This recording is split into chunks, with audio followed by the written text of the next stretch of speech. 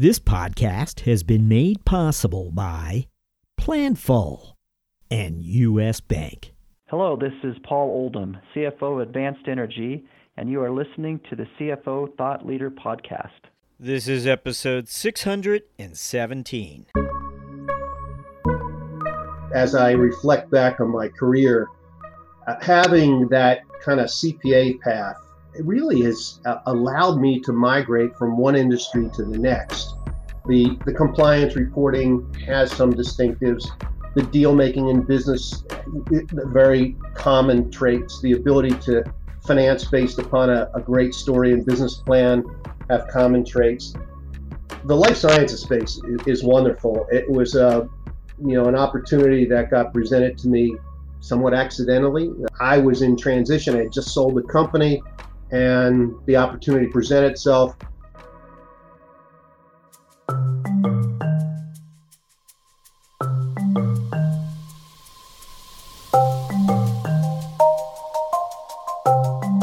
Hi, it's Jack Sweeney. On today's show, we speak to CFO Dennis McGrath of PAVmed. As the story goes, two cardiothoracic surgeons and a third seasoned health tech veteran came together after achieving success individually with private single product companies, came together and put their patents and products in a single company, PAVmed. Dennis McGrath's finance career is one punctuated with C-suite tenures and M&A transactions. He was more than impressed by the three founders and their vision for a company with multiple products and offerings. What's more, he knew he could help them realize their future vision. We speak to Dennis after this. In an ever-changing world, it can be tough to keep up with the latest FP&A trends and innovations that keep you ahead of the game. Luckily, there's a podcast for that. Tune in to Being Planful, the podcast for finance leaders and planning experts, and stay in the know about what's happening in planning and forecasting. Guests like influencer Chris Ortega, Boston Red Sox CFO Tim Zhu, and Brian Lapidus of AFP will keep you up to speed on how you can put finance in the driver's seat this year. Find the full episodes at beingplanful.com or wherever you get your podcasts. P.S. Think you might make a great guest on the show? Shoot host Rowan Tonkin an email at beingplanful@planful.com.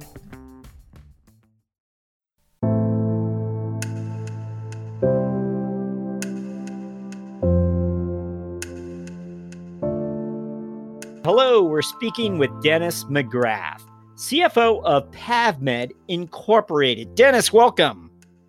Thanks, Jack. Thanks for having me. Dennis, we begin by always asking our guests to look back for us and share with us some of those experiences they feel prepared them for a finance leadership role. And now you've had you filled those roles, quite a few of them over time. But if you wouldn't mind, go way back for us and tell us how you got your start on the path to becoming a finance leader. Look, you never know where any of these things lead to. My early training was with a global CPA firm, Arthur Andersen. Spent some time there, and the training was immeasurably great. I took a job as a controller. One of my clients made me an offer I couldn't refuse. And before too long, that company was going through an acquisition, and a good portion of the ownership was held by employees. And many of them came to me and asked for advice, which was the beginning of starting my entrepreneurial days, and formed a company in the financial services business, had a few partners, grew it to a couple hundred employees. It was a diversified financial services business with real estate investments, a mortgage company, a CPA firm, but mostly doing financial planning services for companies and high net worth individuals. Sold off those businesses over time. One of my clients was in the food service business, and I acquired that business and sold that business and then spent the next 15 years of my career working for somebody else, a technology business to begin with, and then a thread of M&A activity. We sold that business, and then I joined a company called Photomedics. It was a business plan. A friend of mine was invited to look at this technology and showed me the business plan, and him and I started the business, and that grew over the next 18 years with a bunch of acquisitions. And then midway through, the company was struggling a bit. I was the CFO. I was asked to turn around the company and take over the reins as CEO. And that was probably a real inflection point on my career. I was able to rely upon the entrepreneurial days when you're responsible for every aspect of the business, just not the reporting compliance. And in trying to turn around that business, we recognized we had a bunch of unprofitable product lines. We shed them. We made the company profitable, had to raise money through some unusual means. And one of the recognition points that I understood was to put our sales into hyperdrive. I needed a new marketing platform, and I was able to accomplish that through an acquisition. And it was really a reverse merger. I gave up 80% of our company, and that was a major inflection point for our shareholders. The stock went from $1 a share to $19 a share, and our shareholders were able to exit extremely well. So that critical decision point of looking outside the company for the right marketing platform changed the nature of our business. And a lot of that insight came from the early training, whether it was the technical training I got at Arthur Andersen, or the entrepreneurial skills that you're trying to make payroll week to week and you're trying to build a business, and had training in sales and marketing as well as operations, all relying upon my financial background, which has been the steady point throughout my career. So, I'm going to make an observation here, and you can set me straight and tell me I'm wrong. It's funny, when I was looking at your career history, and as you outlined for us, there was a lot of deal making along the way. And I was like, well, maybe you originated in investment banking. Maybe there's a deal making career. And then when I got to the end of your bio and I saw Arthur Andersen, I was a little surprised. I was like, wow, he was an auditor. And not to say that isn't a wonderful way to learn about business. It's just not where we always find business development careers like yours and finance careers like yours rooted. How am I doing? What do you think of that observation? You're on the money. I have quite a bit of experience in M&A transactions. And it goes back to a decision, I guess I was a senior in college, trying to decide which CPA firm to go to. And I decided Arthur Andersen, for largely related to, I knew a lot of people there from previous graduates. But they had a program that was called the Small Business Program, which was a misnomer because they really weren't small businesses. They were pretty much pre-IPO companies. So deal structuring for privately held companies that are looking to access public markets or to sell their business, deal structuring was all part of that early day. And I just happened to be observant of not only the structures, but the personalities and philosophies that went into the whys of doing it.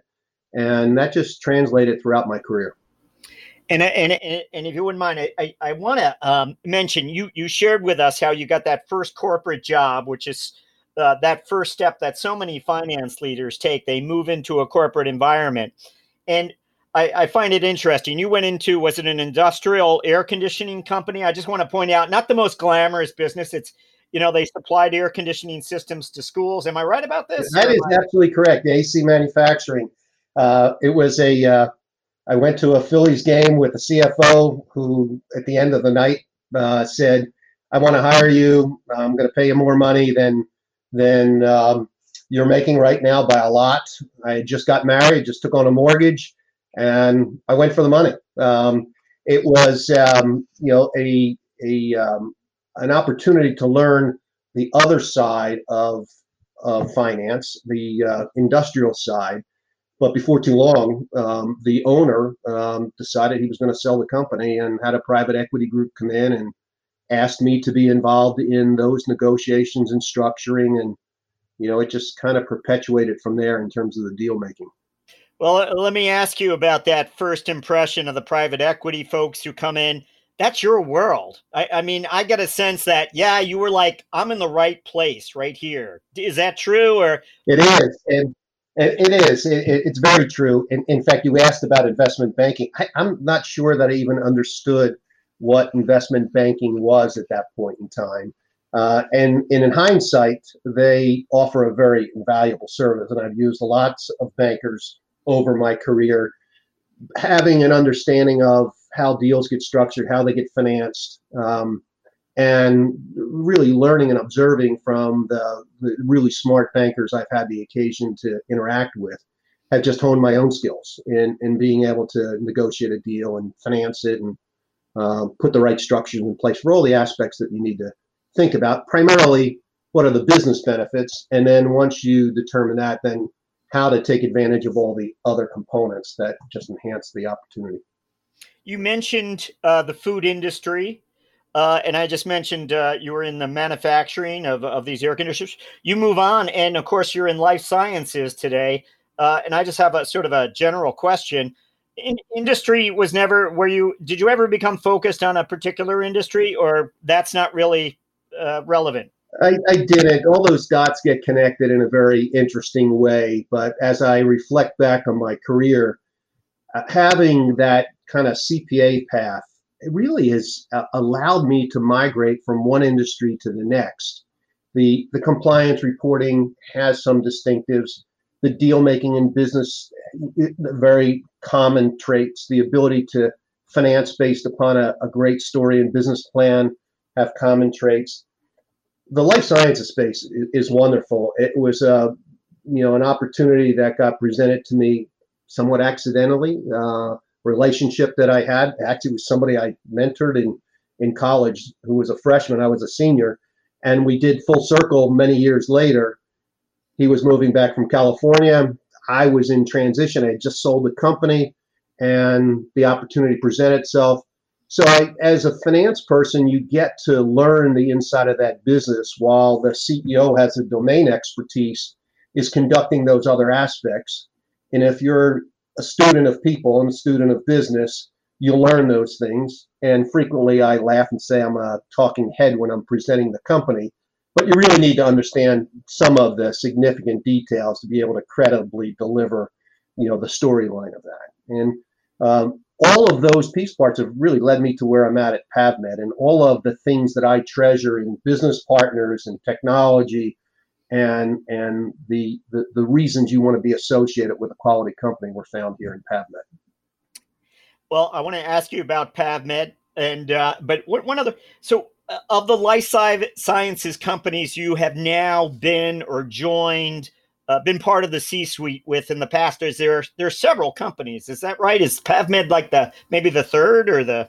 Yes. So Photomedics was the first, and throughout that tenure, we acquired a number of public company, life science companies in the surgical space, in the skincare business, in the light therapy business, direct response at some point in time. So we were primarily in the dermatology space for physician therapeutics, as well as at-home technologies in that space. So yeah, lots of public company acquisition in different areas that forces you to learn a lot of new technologies. So let's find out about PAVmed Incorporated then. This is, of course, your president and CFO today. I should emphasize that at PAVmed. Tell us about this company. What is the opportunity? What are its offerings today? So two brilliant cardiothoracic surgeons as founders and one seasoned vet came together after successful private single product companies and put their future inventions in PAVmed. And the company went public, front door NASDAQ offering, 500 some investors, many of them physicians through the network that two of the three founders had. And when I look at the business, now I'm seasoned in my career. I just sold off a whole bunch of businesses in my previous one. I was really looking for the next challenge. And at that phase of my career, I was more interested in being part of a group to mentor where needed or add that element of experience that wasn't in the group. And look, I found people that were quality individuals. I call them the three I's, right? They're extremely smart, intellect, the integrity really high, and hard workers. And they had products that were capable of defining market leadership. And those ingredients I've trusted throughout my career and who I affiliated with, what products I associated with. And it's proven to be a winning formula. And all of those elements were here. So many products they had. One that I was particularly enthusiastic about was a product called CarpX, and that is a product that will change how carpal tunnel surgery is done in the future, to where patients who shy away from it and suffer in silence with this pain because of the recovery time being so significant, the founders have figured out a way to do a minimally invasive approach, very small keyhole incision, not that open procedure that takes lots of time, months, sometimes years to heal, and allow people to get back to work, extremely quickly. And because they're familiar with catheters and balloons and have figured out a way to insert that in a minimally invasive way to protect the nerve, yet releasing the ligament that's causing the problem, it was a major advance. And it was most recently cleared by the FDA to go to market. And as hardworking, smart people who are opportunistic continue to build their network, same was true at PAVmed, and we came across a group out of Case Western that enabled us to license their diagnostic assay and their device. And that's a real game changer in the ability to diagnose the precursor to esophageal cancer.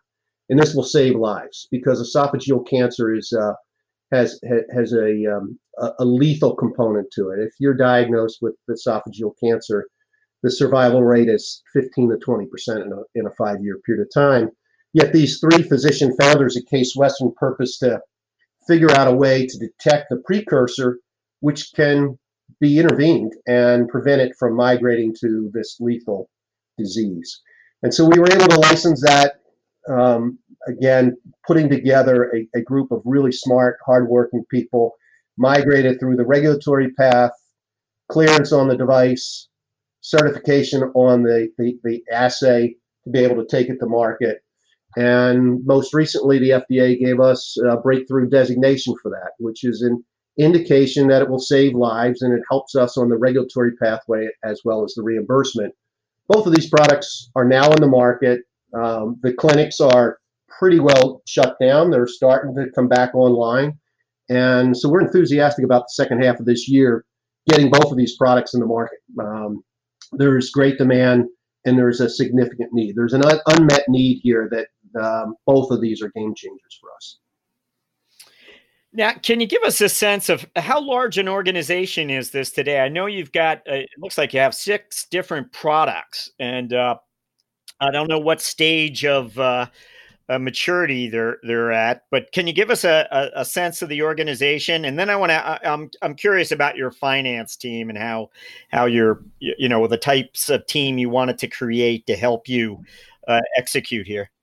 Well, the PAVmed started being somewhat agnostic in terms of medical discipline to pursue, and really with the internal innovations, CarpX was one of them. There's a product in the interosseous vascular access device area. There's an intravenous set. We talked about the diagnostic. And as the business has grown, it's coalesced around really 4 divisions. And there's multiple products, many more than 6. It's probably around a dozen at this point. But we think of these as divisions. The GI health space is the one on the diagnostic for the precursor to esophageal cancer. We've now added a product that not only can detect, but can treat those conditions that we find. And there's a big targeted audience. There's 50 million people in the United States alone that suffer from chronic acid reflux that could be served extremely well by this technology. There is a division we call minimally invasive interventions. That's where our CarpX orthopedic products fit in. We have infusion therapy. Two of the products I mentioned, PortIO and NextFlow, fit into that. And then lastly, and we don't speak a whole lot about this group, but we call them emerging innovations. And we've got things like non-invasive glucose monitoring happening in there, pediatric ear tubes that have special characteristics that are in that group that we'll ultimately bring to market.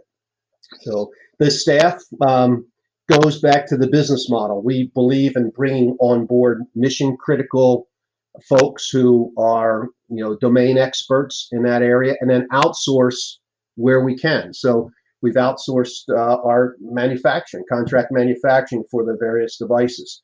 We even look at a go-to-market strategy with somewhat of an outsourced approach. We've hired in-house management, sales management, and we have used an ecosystem of independent reps to be able to bring our products to market.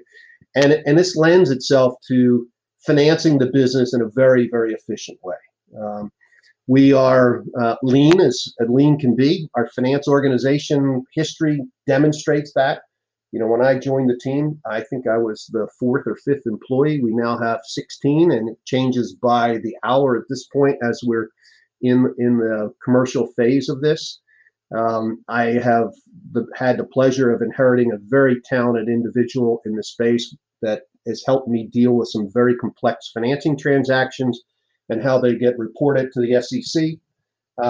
And that's grown by double. So we now have 4 people in the finance organization, 16 total people in the company, and we'll be adding more. Now, on any given day, we probably have 40 or 50 full-time equivalents with our outsourced group that are contributing to the success of the company.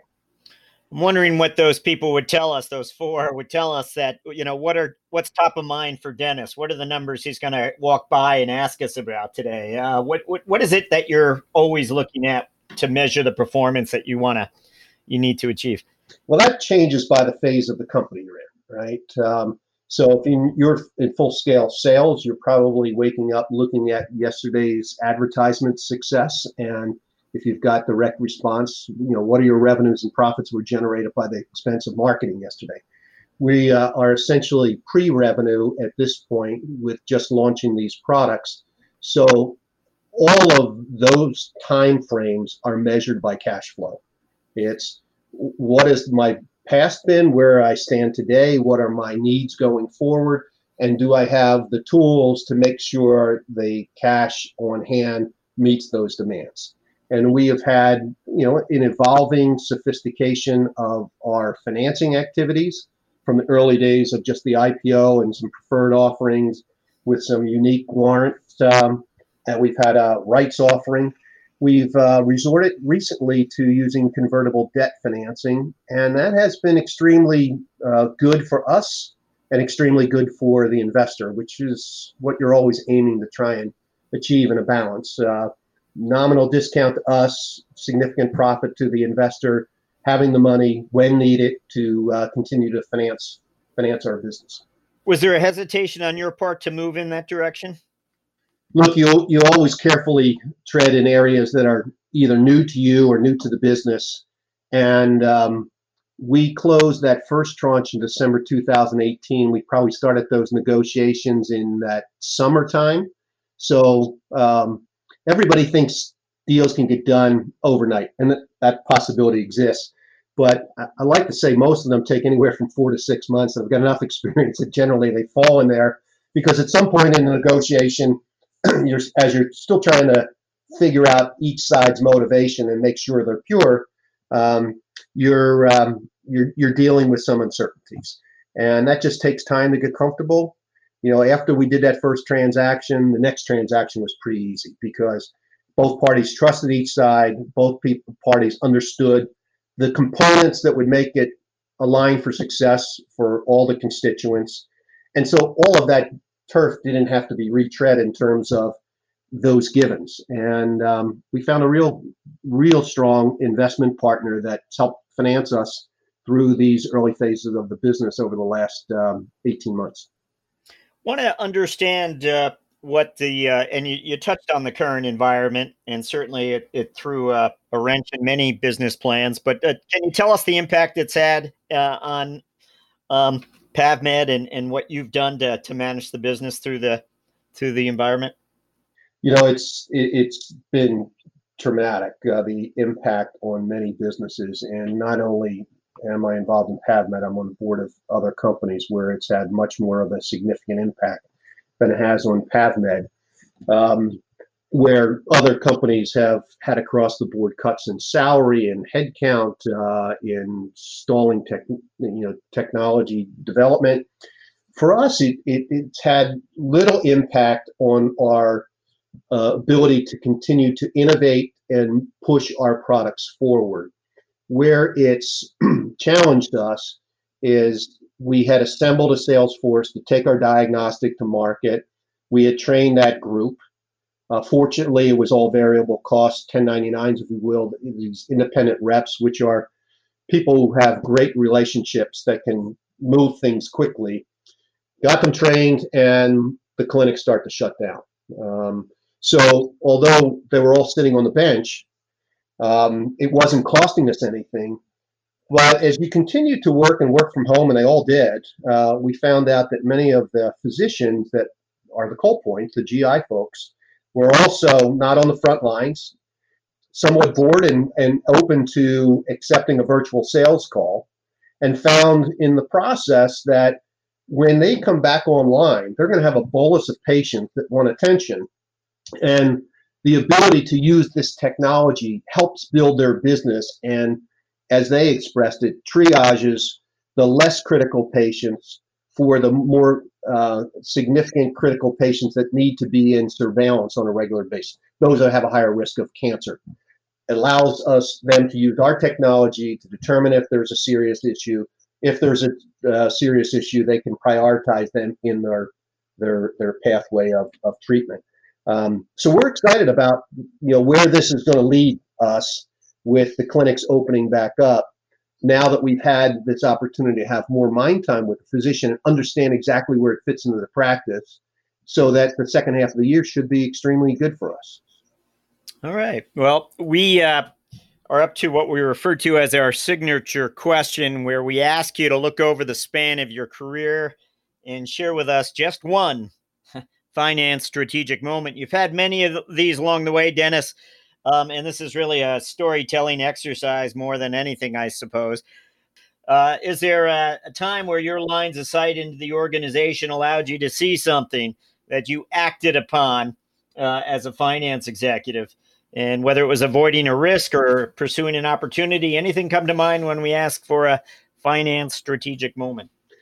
That always draws me back to the point in time that I've already shared with you. When I had taken over that struggling medical device company as the CEO, and after getting it to profitability, the ability to recognize that our marketing platform needed an enhancement, there was a company out there that could provide that to me, and having the financial background to structure a transaction to take advantage of that opportunity. I was recognized as CEO of the year for that particular event. So what was that platform? I'm curious about. When you say a marketing platform, maybe it's obvious. It's not clicking with me. What did he do? I'm curious. Calling on physicians and providing a therapy for physicians. And the platform of the company that I wanted to merge with, had already developed a marketing platform where they were spending dollars advertising, getting a direct response on a dermatological at-home use product, and they were getting a multiple for every dollar they spent. They were getting $4 in sales. And I wanted to use that market intelligence and advertising platform and put it into our physician-based business.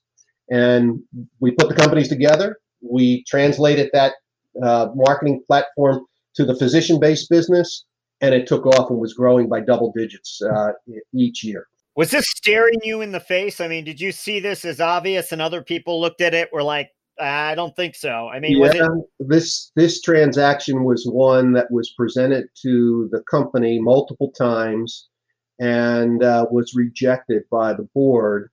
And then when I took over and my colleague on the other side had gotten together, he wanted my technology because it diversified his business. I wanted his marketing because it can enhance my penetration in my target market.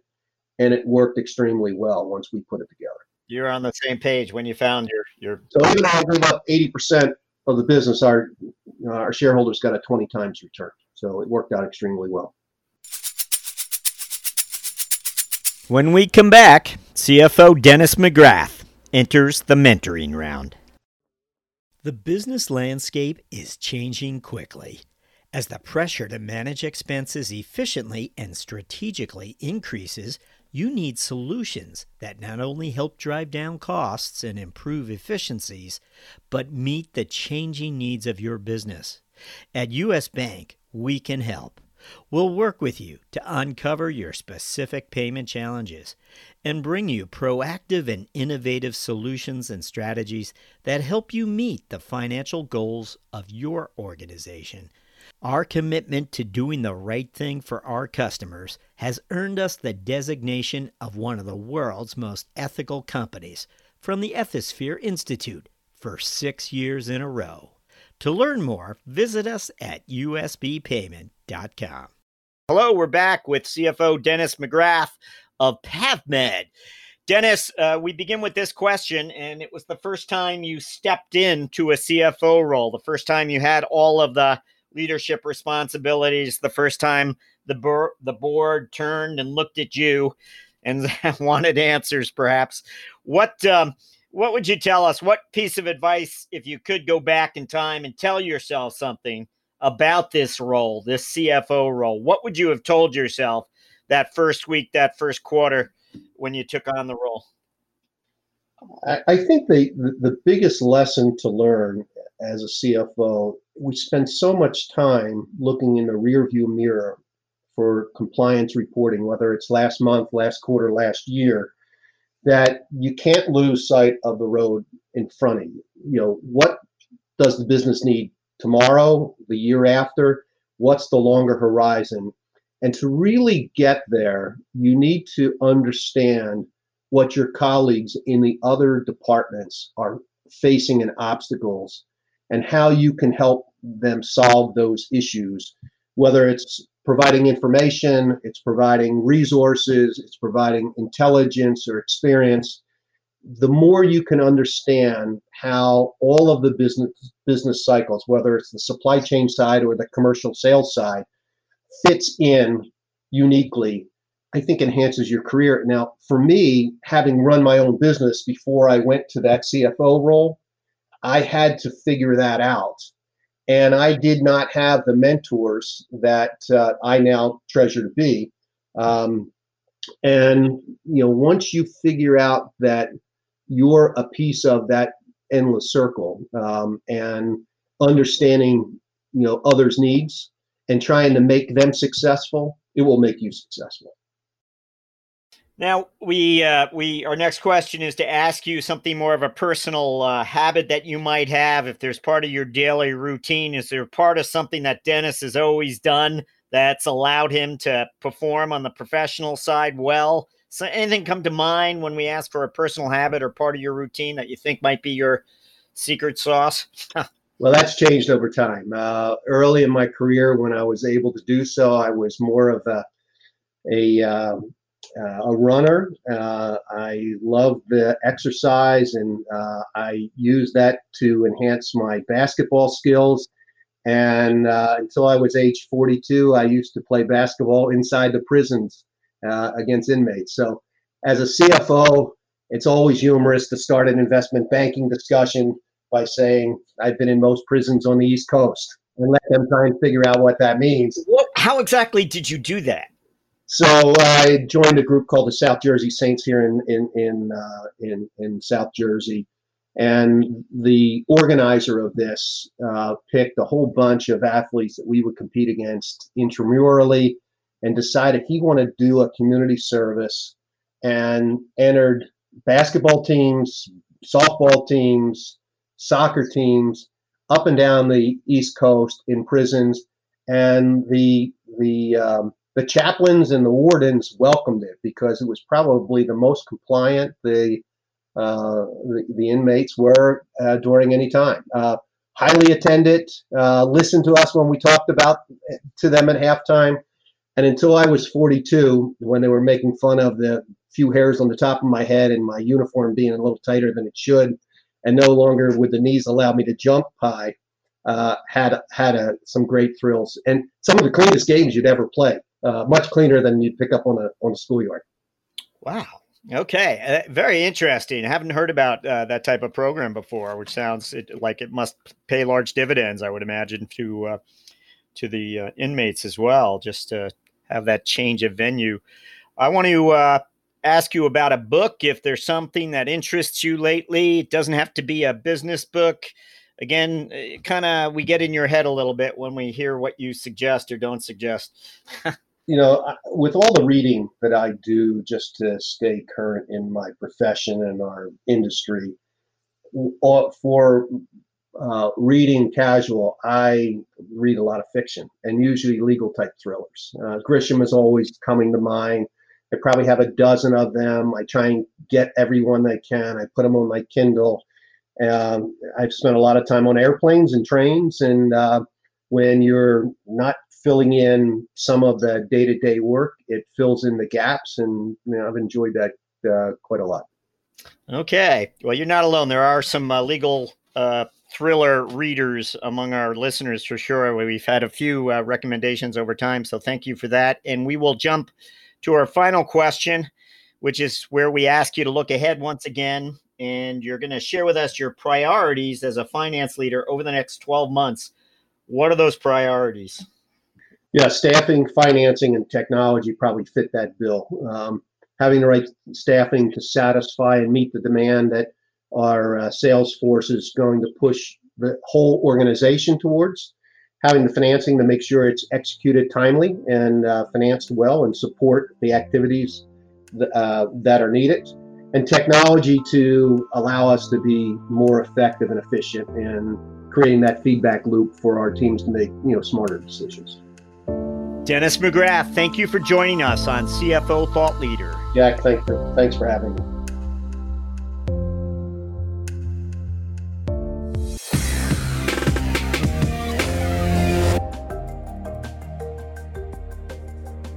Hello, listeners. Do us a favor.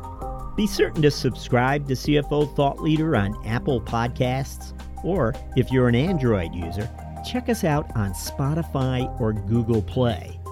If you like the show, please recommend it to a friend. Oh, and by the way, the CFO Yearbook 2021 print edition debuts on Amazon this quarter, featuring 100 profiles of finance leaders from our 2020 season. Would you like to learn more about our CFO guests? Order the CFO Yearbook 2021. Thank you for supporting our efforts to bring you career journeys of CFOs driving change. We'll be back with another episode very soon. Thank you for listening.